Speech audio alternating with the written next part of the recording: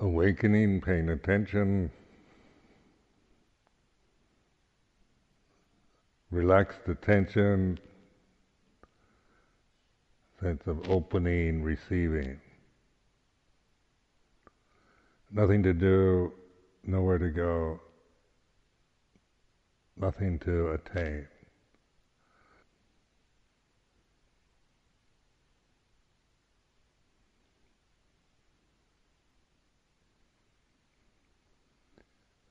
In contemplating the First Noble Truth, dukkha, it's really get to know the feeling of unsatisfactoriness. Like, think about the world, the society, the international political problems, wars in Iraq, uh, crime problems in Britain, unfairnesses, injustices, personal conflicts in the community, the structure of the community, the weather, breathing,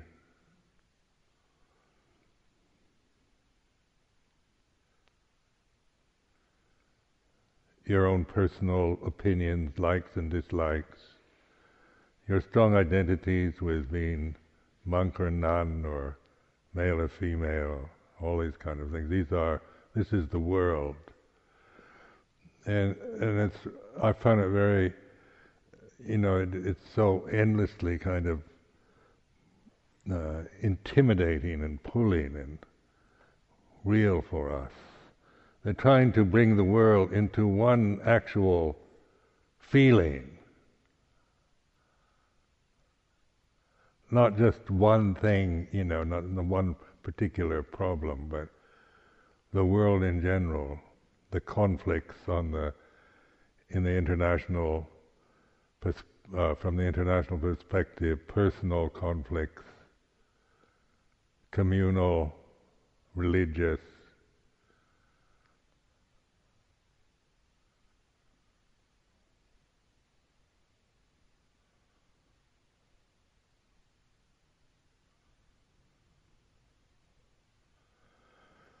Now, when I do this, then I kind of isolate this feeling of just unease, dis-ease.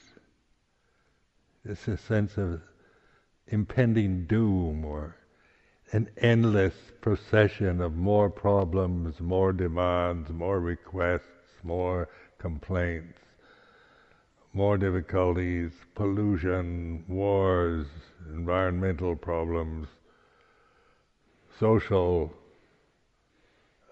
religious, and on like this. It goes, and this is, the world. This is the world. It's infinite variety, conditions rising and ceasing,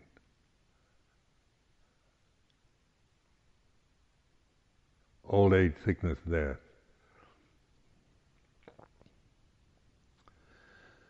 And when we create the world, then this is what we feel. This is what I feel when I create this world. Either the sense of myself or the opinions, views, perceptions I have from media, from others, from my own emotional habits. It's like this.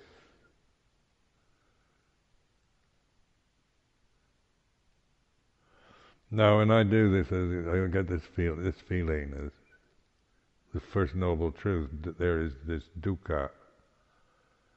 There's just something unsettling all the time about the world.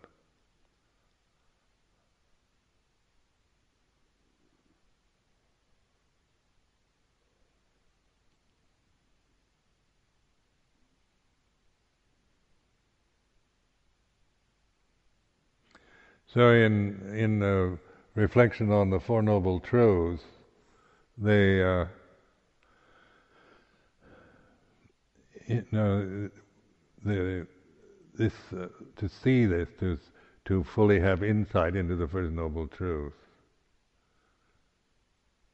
is not to is not necessarily to isolate bits of suffering or this, but get this feeling of this sense of dis-ease, this kind of impending doom feeling, or dissatisfied, irritated by it, complaining, critical, is like this.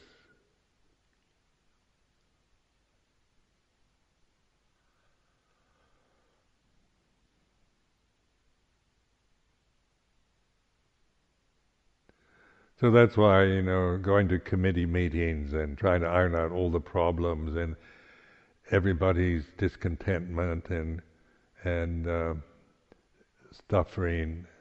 Why it's so, one gets so kind of worn out by it. The complaints, the demands, the discontentment. It just goes on and on and on.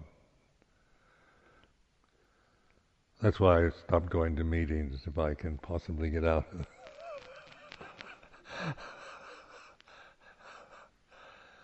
elders' meetings. Horrible.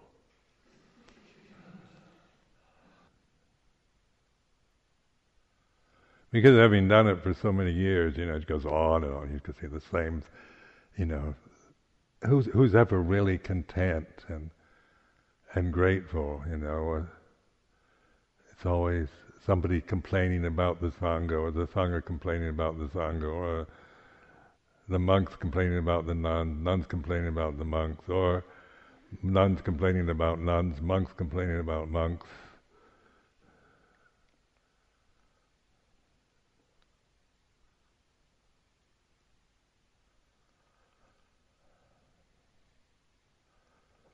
That's the world. So, to ask the world not to be the world is absurdity, isn't it? The world is like this. It feels like this. It's never going to fit us perfectly. It's never going to truly satisfy us. We can always think of something better than this. Someplace else, some other group or monastery or lay life, or find the right person, the love of one's life, or whatever. There's always this option, the possibility of finding something that really satisfies us. And so this is, this desire, the tanha, not always thinking that the future holds where promise always lies in the future. So in the monastic form, the emphasis, of monasticism, of Buddhist monasticism, is contentment, gratitude for requisites, and Dhamma Vinaya.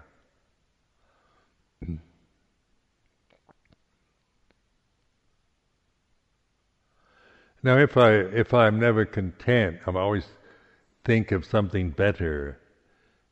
Go to India, Thailand, or Australia, or wherever, America.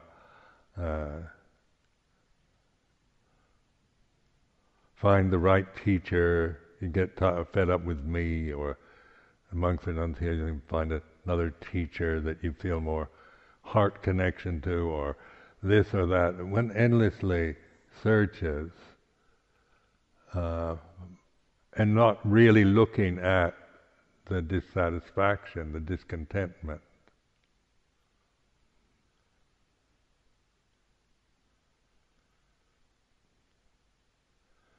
But you can't make yourself content. This is not something that you can just will. But it does. But it's natural when one recognizes the suffering of discontentment. And this is like the first noble truth, dukkha. The suffering I create. out of getting caught, intimidated, and bound into this feeling of something's wrong, something's not right, something's missing with me, or the place, or the country, or the world in general, the universe.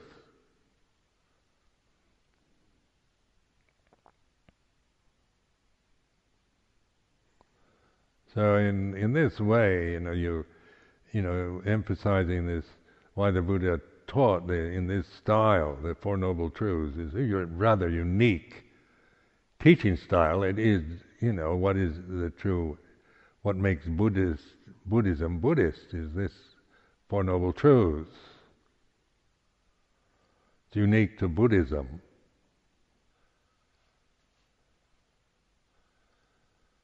So in this way, trying to make oneself content and feel guilty about discontentment, this is not what one is encouraging. Not to try to intimidate you and make you feel guilty about discontentment, and tell you should be content, but an encouragement, to really investigate Dhamma. What is suffering? Its causes, cessation, path. It's all there very clearly, freely given in this tradition. There's nothing esoteric or hidden about the essential teaching for liberation. And it's a higher practice, or it's a in that when forms of Buddhism talk about higher practices and all this stuff, I lose interest in them, because that whole way of thinking is still dukkha, higher, lower, esoteric, all that kind. Those are words that convey, subtlety or mystery or specialness, something special. Where Four Noble Truths, First Noble Truth, there's nothing special about suffering.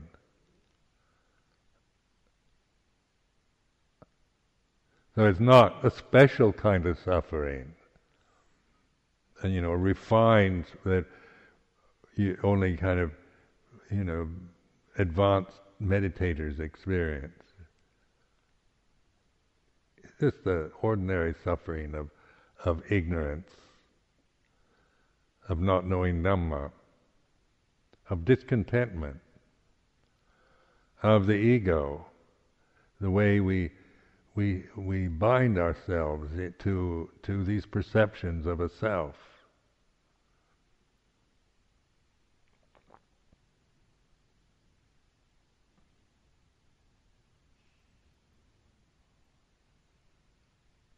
So in like the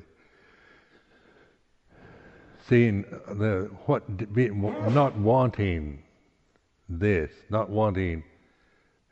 this community to be like this, not wanting to be the way you are, not always thinking that we've got to change something, we've got to come to grips, we've got to face up, we've got to develop, cultivate, progress. These are all forms of discontentment.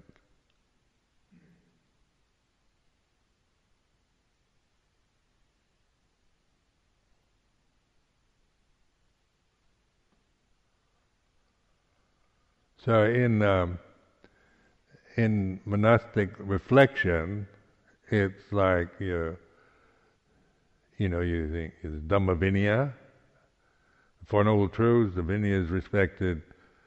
The four requisites is adequate. Here, shelter, food, robes, and medicine. Now, this way of reflecting, then it helps to put into perspective one's discontentment.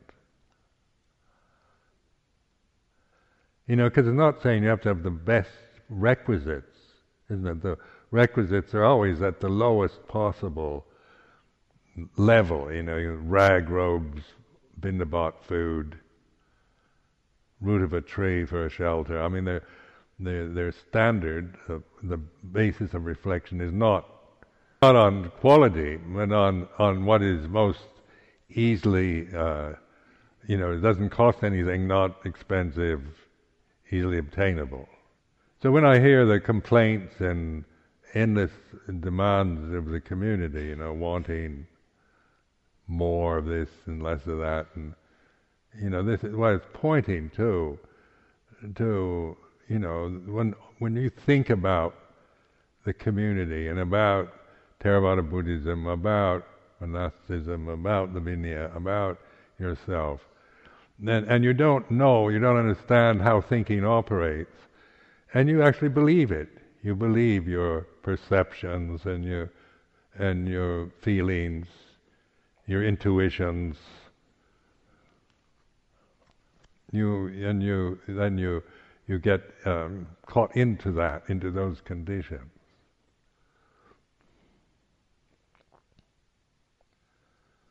So you hear people, I can't stand it. It's too many this, too little of that. And so, people, we all have this feeling of we can't stand it.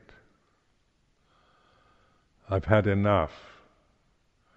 I've been doing this Buteyko breathing practice with Christopher Drake, and it's interesting watching this when you do this method where you inhale, exhale, and then you hold your nose so you can't inhale again, and hold it for as long as you can.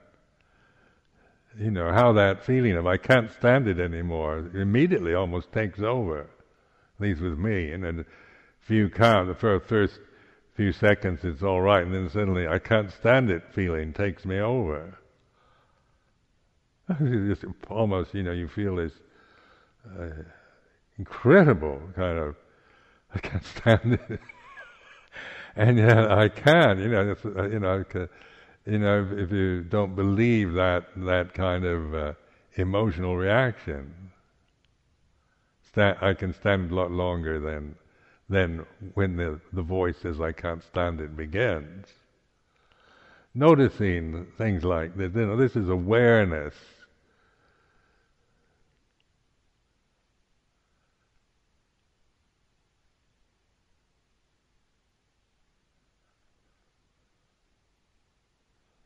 Awareness of, just the way it is, and how the emotional habits are very conditioned. I can only take this, I can't do that, I have to have this, I need that. The way we create all these forms of suffering and limitation. So in awareness, the first noble truth is get this feeling for this, just not aiming at one thing, but like all the conditioned world phenomena all together.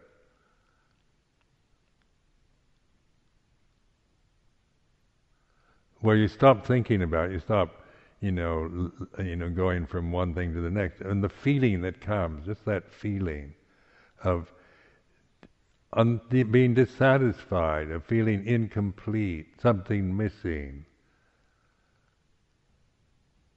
disappointment.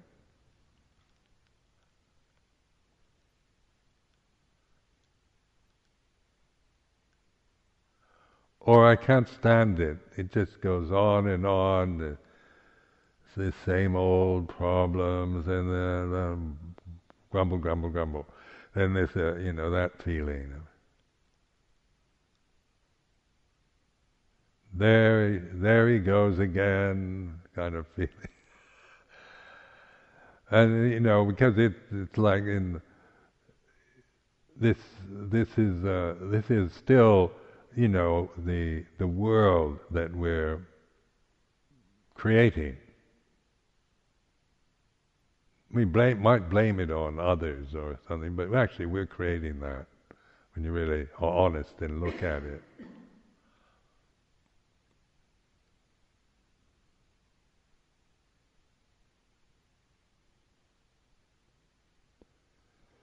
Now, when I personally don't feel truly respected and appreciated or understood or whatever,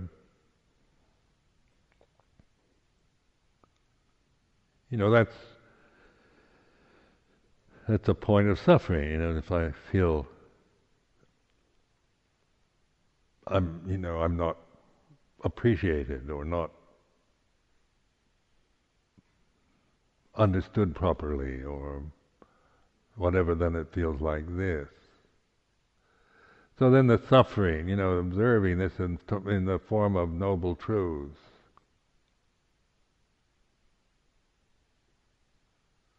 There is suffering. And then the desire, to be appreciated. And all this is on the personal level, the Sakyaditthi thing, I am somebody, and I need to feel I'm appreciated and loved. I need respect, and I need recognition and encouragement. I need all kinds of things on a personal level. On that level, we all have endless needs, personal needs. So that's why pointing to beyond that, you see, like yesterday morning, emphasizing this awareness of Sakyaditthi. Now, Sakyaditthi can't be aware of itself. Sakyaditthi can take over, so you can actually believe everything that your personality and emotional habits produce, and that. But if you really are aware, you're aware of that, the conditioned sense of a self.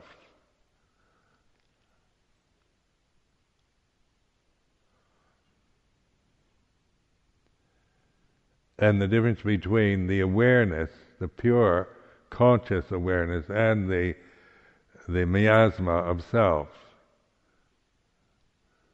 that we create, and then experience life through these distortions that we create, and that's dukkha, suffering.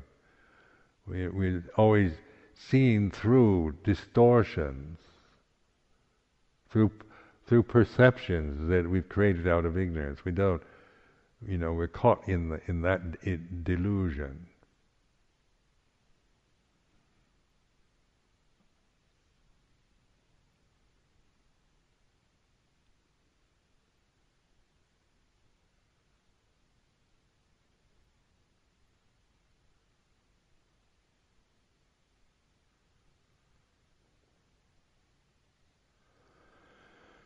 Now, listen to the complaining mind.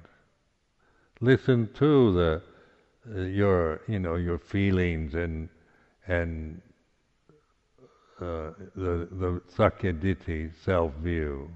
Listen to it, not in a critical way, but just to get the feeling of it, to really be a personality, but watching it. So you're not blinded by personality, but you're actually quite intentionally creating yourself according to your habits, but your awareness of it, of feeling this sense of separation, of being this person, this way, this type, of feeling not properly loved or respected, of feeling not recognized, or whatever way your personality works. Then it can be based on things. Maybe you're not properly respected. I'm not denying that, but and saying it's just your fault. Because sometimes the world, is not fair. It isn't going to respect everybody that deserves it, and life moves and changes in so many ways that we have no control over. So our relationship then to the world is to be the knower of the world, the loka we do. This is the epithet for the Buddha. He's not a critic of the world, but knowing the world as the world. So the only way that one can that is possible is with awareness.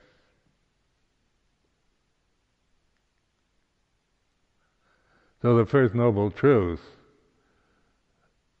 is not, is not to be analyzed and blamed on oneself or the world, but it's a way of reflecting on the world. The world is dukkha. Its nature is dukkha. Its nature, it's supposed to be this way. It's unsatisfying. It's changing. You can't keep it. You can't force it and bend it to your wishes and sustain it. The world is changing, and it changes and goes on and changes in all kinds of ways we may not personally like or approve of.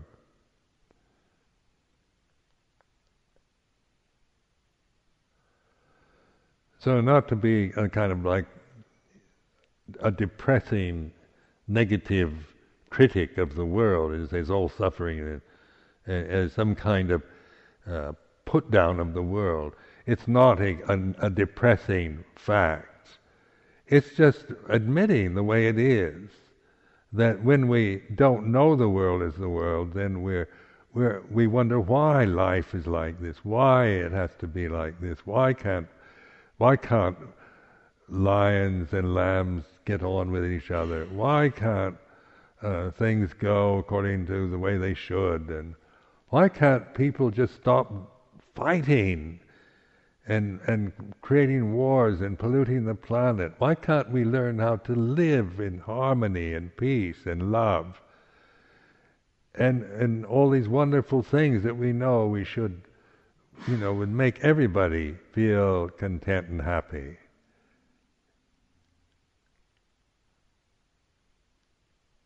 And so it goes on like this.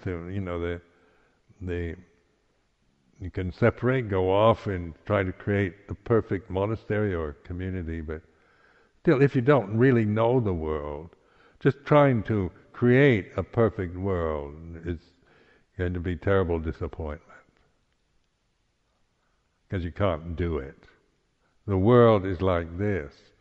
So, the Buddha is pointing, know the world, know conditioned phenomena, know the First Noble Truth. Witness it, feel it, taste it, bathe in it, so you get to know dukkha. It's not asceticism, not whipping oneself or doing terrible things to cause suffering, but just the ordinariness of getting up in the morning, of sleepiness, of not getting what we want, or things not going the way that I want them to, or the feeling of I can't stand this anymore, and living in the community with different personalities, where we feel like and dislike, love and hate, on personal reactions.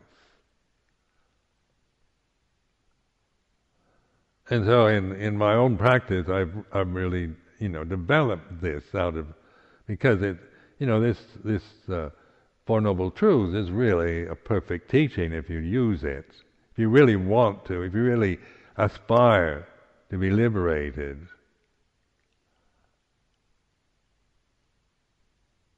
If you don't want to,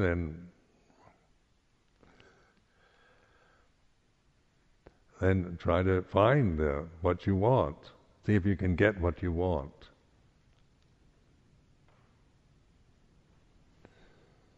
So this encouraging, this wanting something that I don't have yet, or not wanting something that I have that I don't want, that I'm fed up with, don't like anymore. So second noble truth is letting go of Gamadana, Pavadana, Vipawadana. And you can trace every emotional reaction to Bhavadana, Vipawadana, Gamadana. If you know, these are really neat, succinct categories, but you know, it's not just some kind of intellectual theory to be able to chant Gamadana, Pavadana, Vipawadana. What are these, you know, in terms of my own experience, my discontentment, wanting something I don't have, not wanting the world to be the way it is.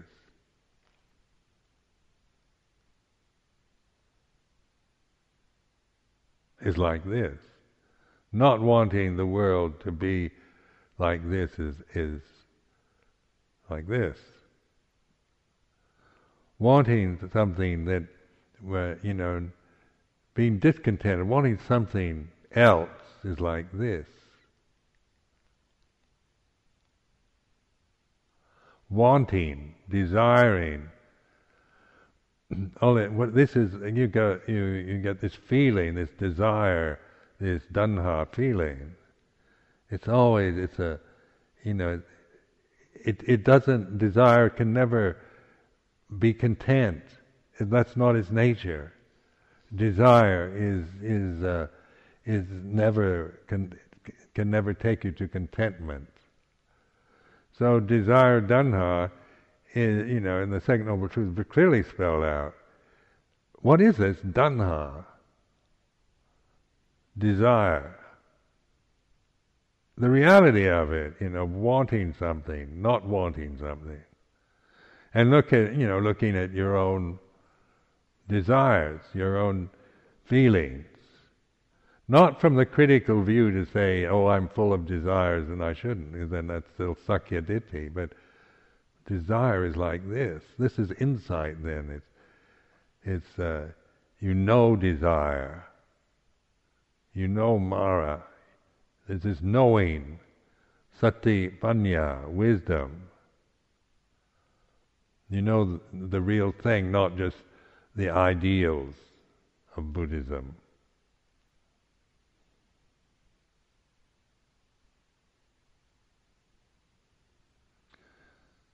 So then contentment comes from mindfulness, being aware of the suffering of discontentment, being aware of discontentment,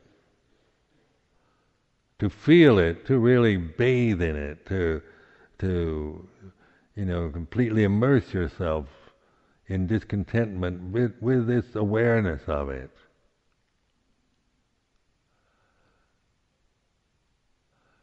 Take it to absurdity.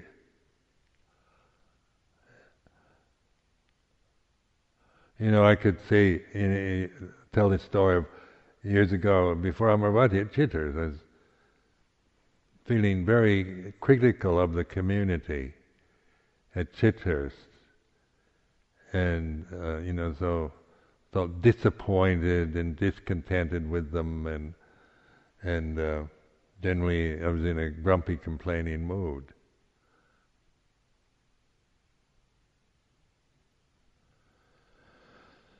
So I'd wake up in the morning and I'd think, having to live with these people and all the kind of problems and personal conflicts, and I didn't join the Sangha to get involved with this. I came in for, real practice in peace, and get on my high horse of, I came into the Sangha not to deal with all these difficult people. And so I'd be in this state of, and then I wouldn't, when you're in this grumpy state, you can't appreciate anybody, no matter how good they are, and how, helpful or respectful or kind. It takes you over, this kind of negativity. So anyway, I decided to really be totally grumpy. Really complain, but watch myself. So I complain, I just complained about everything. And my mind would go on and on complaining about this monk, this nun, this place, this country, like the Theravada Buddhism, everything. Vinaya, grumble. And then it got to a point where actually I could burst out laughing because it was totally absurd. I immersed myself in grumpiness, complaining, and discontentment. But I was watching it, and even playing with it, so instead of just coming from, I shouldn't, I'm the head monk, you be content, and I should set a good example for everybody, and appreciate everybody for what they are, and value them for their efforts to live under the Vinaya and commit to the holy life. And I knew all that stuff. I knew how I should feel.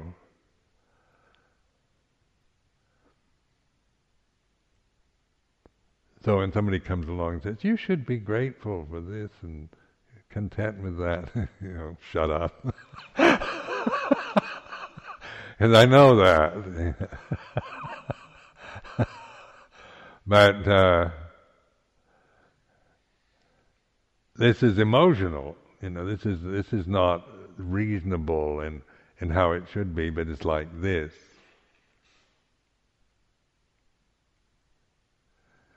And then taking it to absurdity, began to get some perspective on this kind of self-centered, critical mind that, wants something to be other than what it is. That can imagine how I would like Chitturs to be, and how I want the people at Chitturs to want them, how I want them to be like this, and want everything to go like this, and everything to be like this, and it's not. It's not the way I want it, not the way it should be.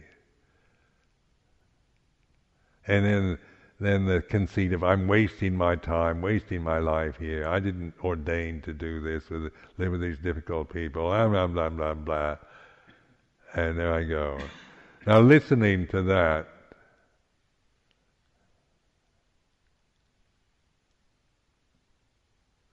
that which is aware of that Sakyaditi,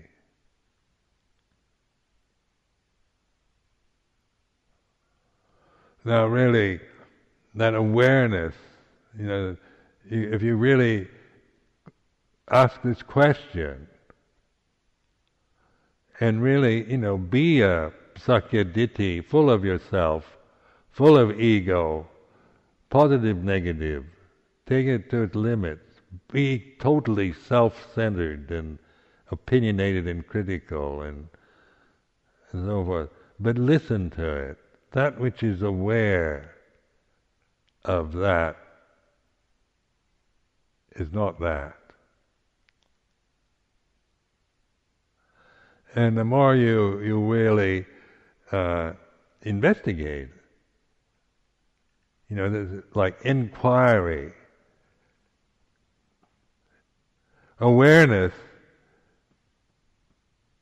is aware of conceit and selfishness and negativity and grumpiness. But awareness isn't grumpy or conceited or self-centered or anything.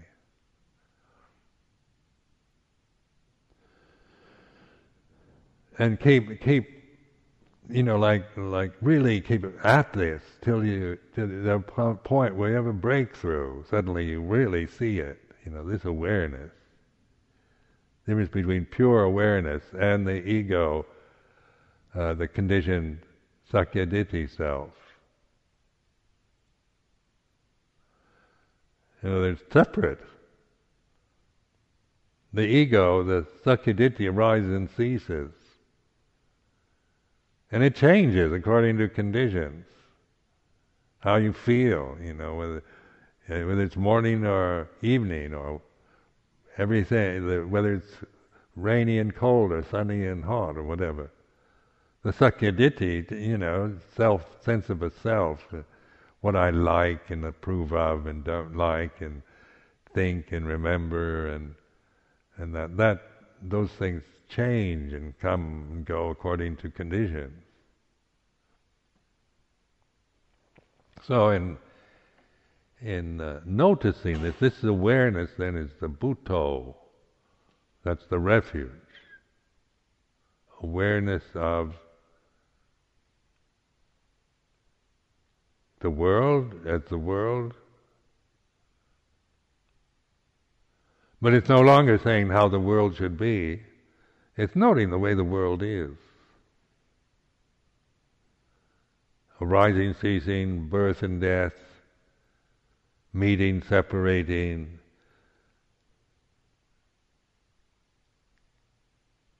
the demons, the angels, and so forth. The whole, right and wrong, good and bad. That's the world. And awareness of it is not the world. So now this is exploring, investigating, really pay attention, not, really get to know how the thinking process.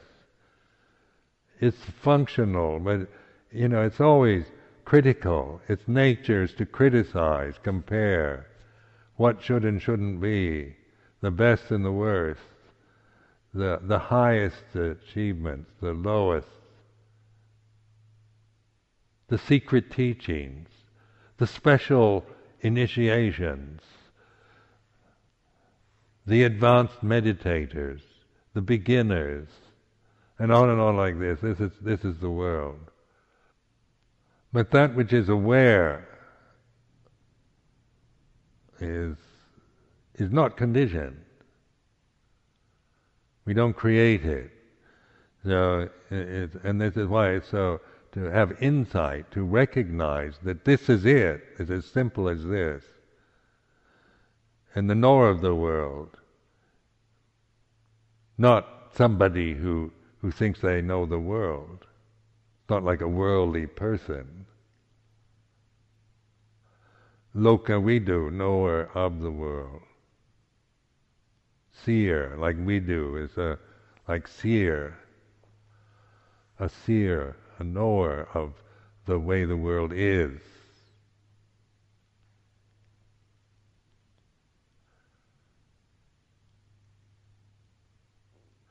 So the world here at Amaravati, in this particular setting that we're experiencing now,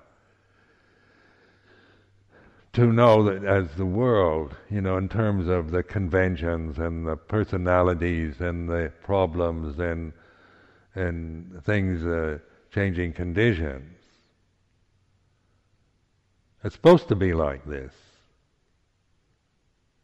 It's not supposed to be satisfying and fulfilling. It can't be.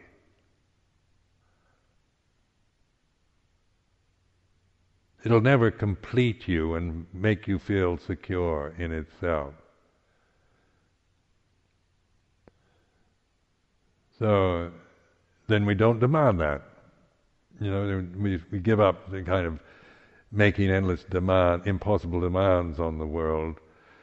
And then we begin to see the suffering of this blind desiring and wanting and not wanting things. And then when you see that, you let go. You have the second noble truth, letting go of desire. And so in the, say, Buddhist monasticism, this emphasis on the four requisites, on contentment with little, and of this Dhamma Vinaya, Four Noble Truths, and the sila, the kind of restraining qualities of Vinaya, agreements, moral agreements, or behavioral agreements, just to help, not to create more Sakyaditi. And then this is like to be grateful for this. So, like my own response in my own monastic experience was intense gratitude to the Buddha, to Luang Por Chah, and so forth.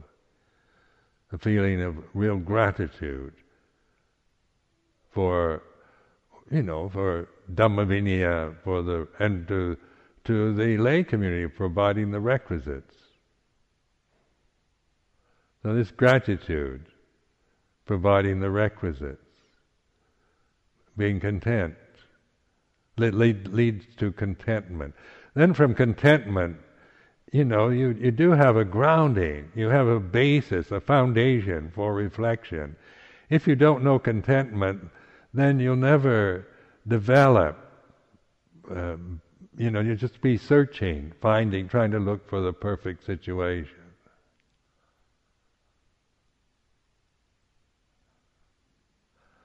So that the Buddha is going to make life very simple from the Sangha.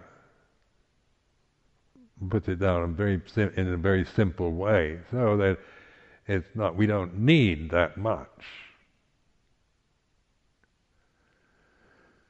Very basic things, and we always, people are generous, so we always have, very nice requisites. But that's not what we set our mind on. That's not what we have to have anymore. So this sense of gratitude and contentment. From this point of contentment, then I can actually work with situations, with problems, with my own personal tendencies, with the world around me. Because I'm no longer demanding it to be something it can't be. Or thinking that if I get everything under control here, get this monastery under control, and get it all shaped up, going in the right direction, and then we can really practice. Once we get all the proper conditions right here, everything's just super duper. Then we can really practice. We'll be content so we can really practice once we have all the proper facilities and the right understandings between the samanas and the right relationships and the right this and the best of that. Then we can really, really practice. I've never seen that. I've felt like that. I used to, think like that myself. But seeing through that, the Sakyaditthi, when everything's as I want it to be, as I idealize or think it should be, then. But notice the Buddha didn't make that, it was all on observing the way it is. Four requisites are so primitive and so basic. Dhamma is not hidden teachings that you have to be highly educated and highly developed in order to comprehend. It's about here and now, suffering, dukkha, here and now. It's pointing to the experience that we have all the time of being a person, personality, of wanting and not wanting, loving and hating. Pointing at this all the time so that there's no mystery about it.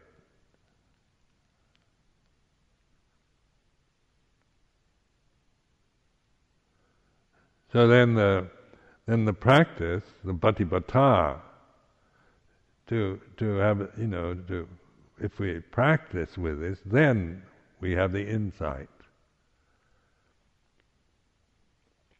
The pativedhi,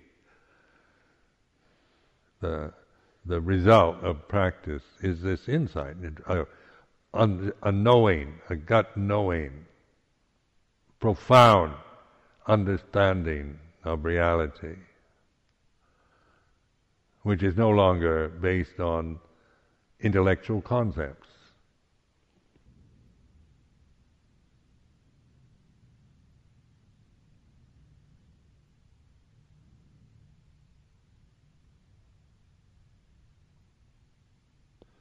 And in this is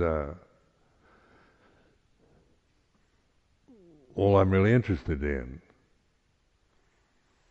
Is this, is liberation.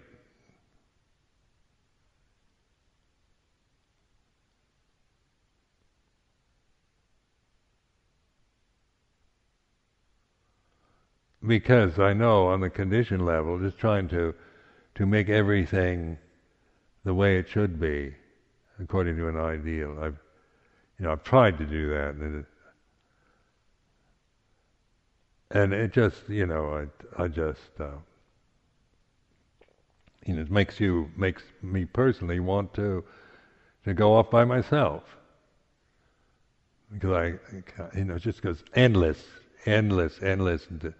kind of feelings of more and more, wanting more and more, or refining this, or coming to grips with that, and then all kinds of views about spreading Buddhism and importance of Dhamma teaching for the New Age, and all some of them very good causes. Not that, but they never cease either. There's always more and more to do. And so this knowing where things end, the ending of things, the cessation, the end of the world is here and now. So you're knowing, you're realizing cessation rather than creating endless new things, new ideas, better ideas, improvements, progress. Now this kind of knowledge is insight knowledge, so it's not knowledge of of worldly knowledge. But then this is liberation. Liberation is from knowing these noble truths, having the insight,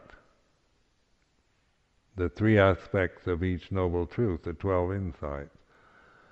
So this is not, a task that is beyond anyone's ability. It just amounts to who's willing to do it. Take it, to arahantship, to arahant.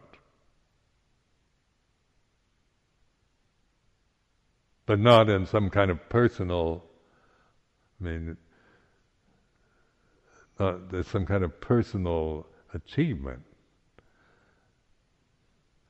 But the word arahant actually is a concept, another word conveying that. An arahant is one who's had the 12 insights, the 3 insights into each noble truth, 3 aspects of each noble truth, 12 insights.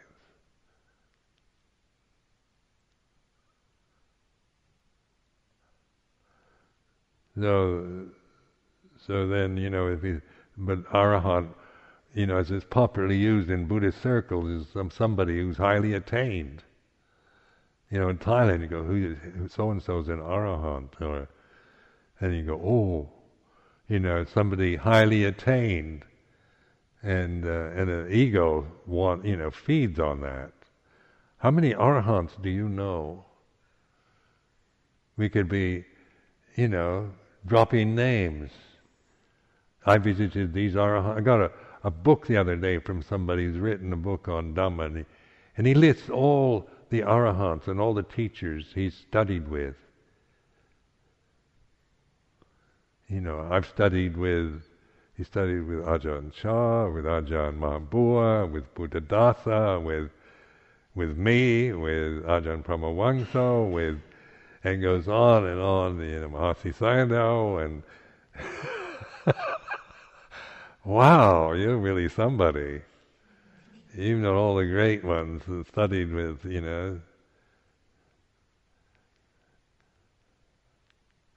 it's like name dropping, isn't it? So, but bringing these terms into so that they're not feeding Sakya Ditti. But also we need to bring the Pali terms in so that they're not being exaggerated or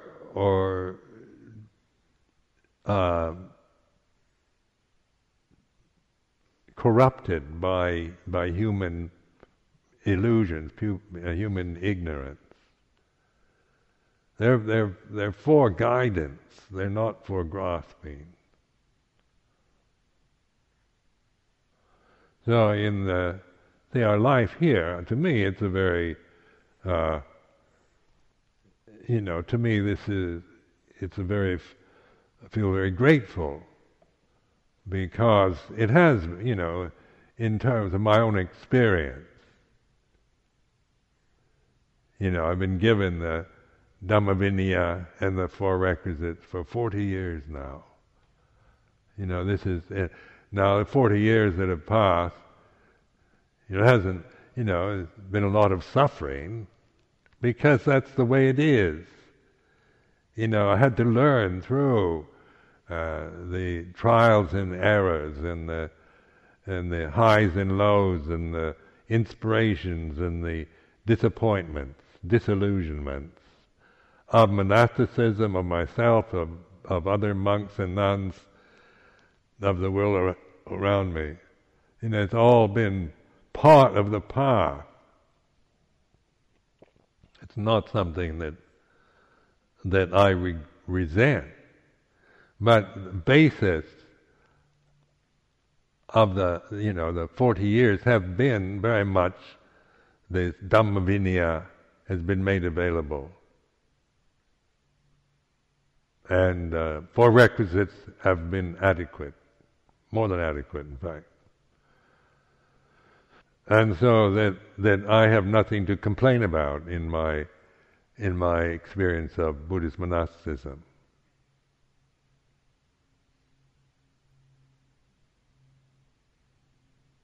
It's been, I've been given and encouraged to use the Dhamma, trained in the Vinaya, and learn to and have been provided with the basic essentials for survival in more than adequate ways. Well, reflecting like this, what kind of mental state arises? For me, it's gratitude and appreciation, contentment, a kind of joyful feeling of piti. A kind of piti arises because it is touching. Feel so privileged, so fortunate to have met the Buddha. Buddhism had given the opportunity to live this life in such a pure way as this tradition allows. It's a very, it's quite a pure form of Buddhism. It's not, it's a relatively, it's the teaching, the Dhamma is not corrupted, not been perverted or corrupted in any way. The Four Noble Truths survives up to the present day. And living within this alms mendicancy style, it works, doesn't it? Living in a non-Buddhist country. You still can live without having money and all those things. Personal funds or because of the generosity that is generated from this. So this is a way of developing Gatanyu, Gataveti, gratitude, and that's a joyful feeling, that's a heartfelt feeling. It's a loving feeling and contentment. And from this, then more and more the discontentment and the desires we have and the ideals and high-minded values that we might grasp, we have perspective on them. We can actually investigate, explore the Four Noble Truths through to the 12 insights.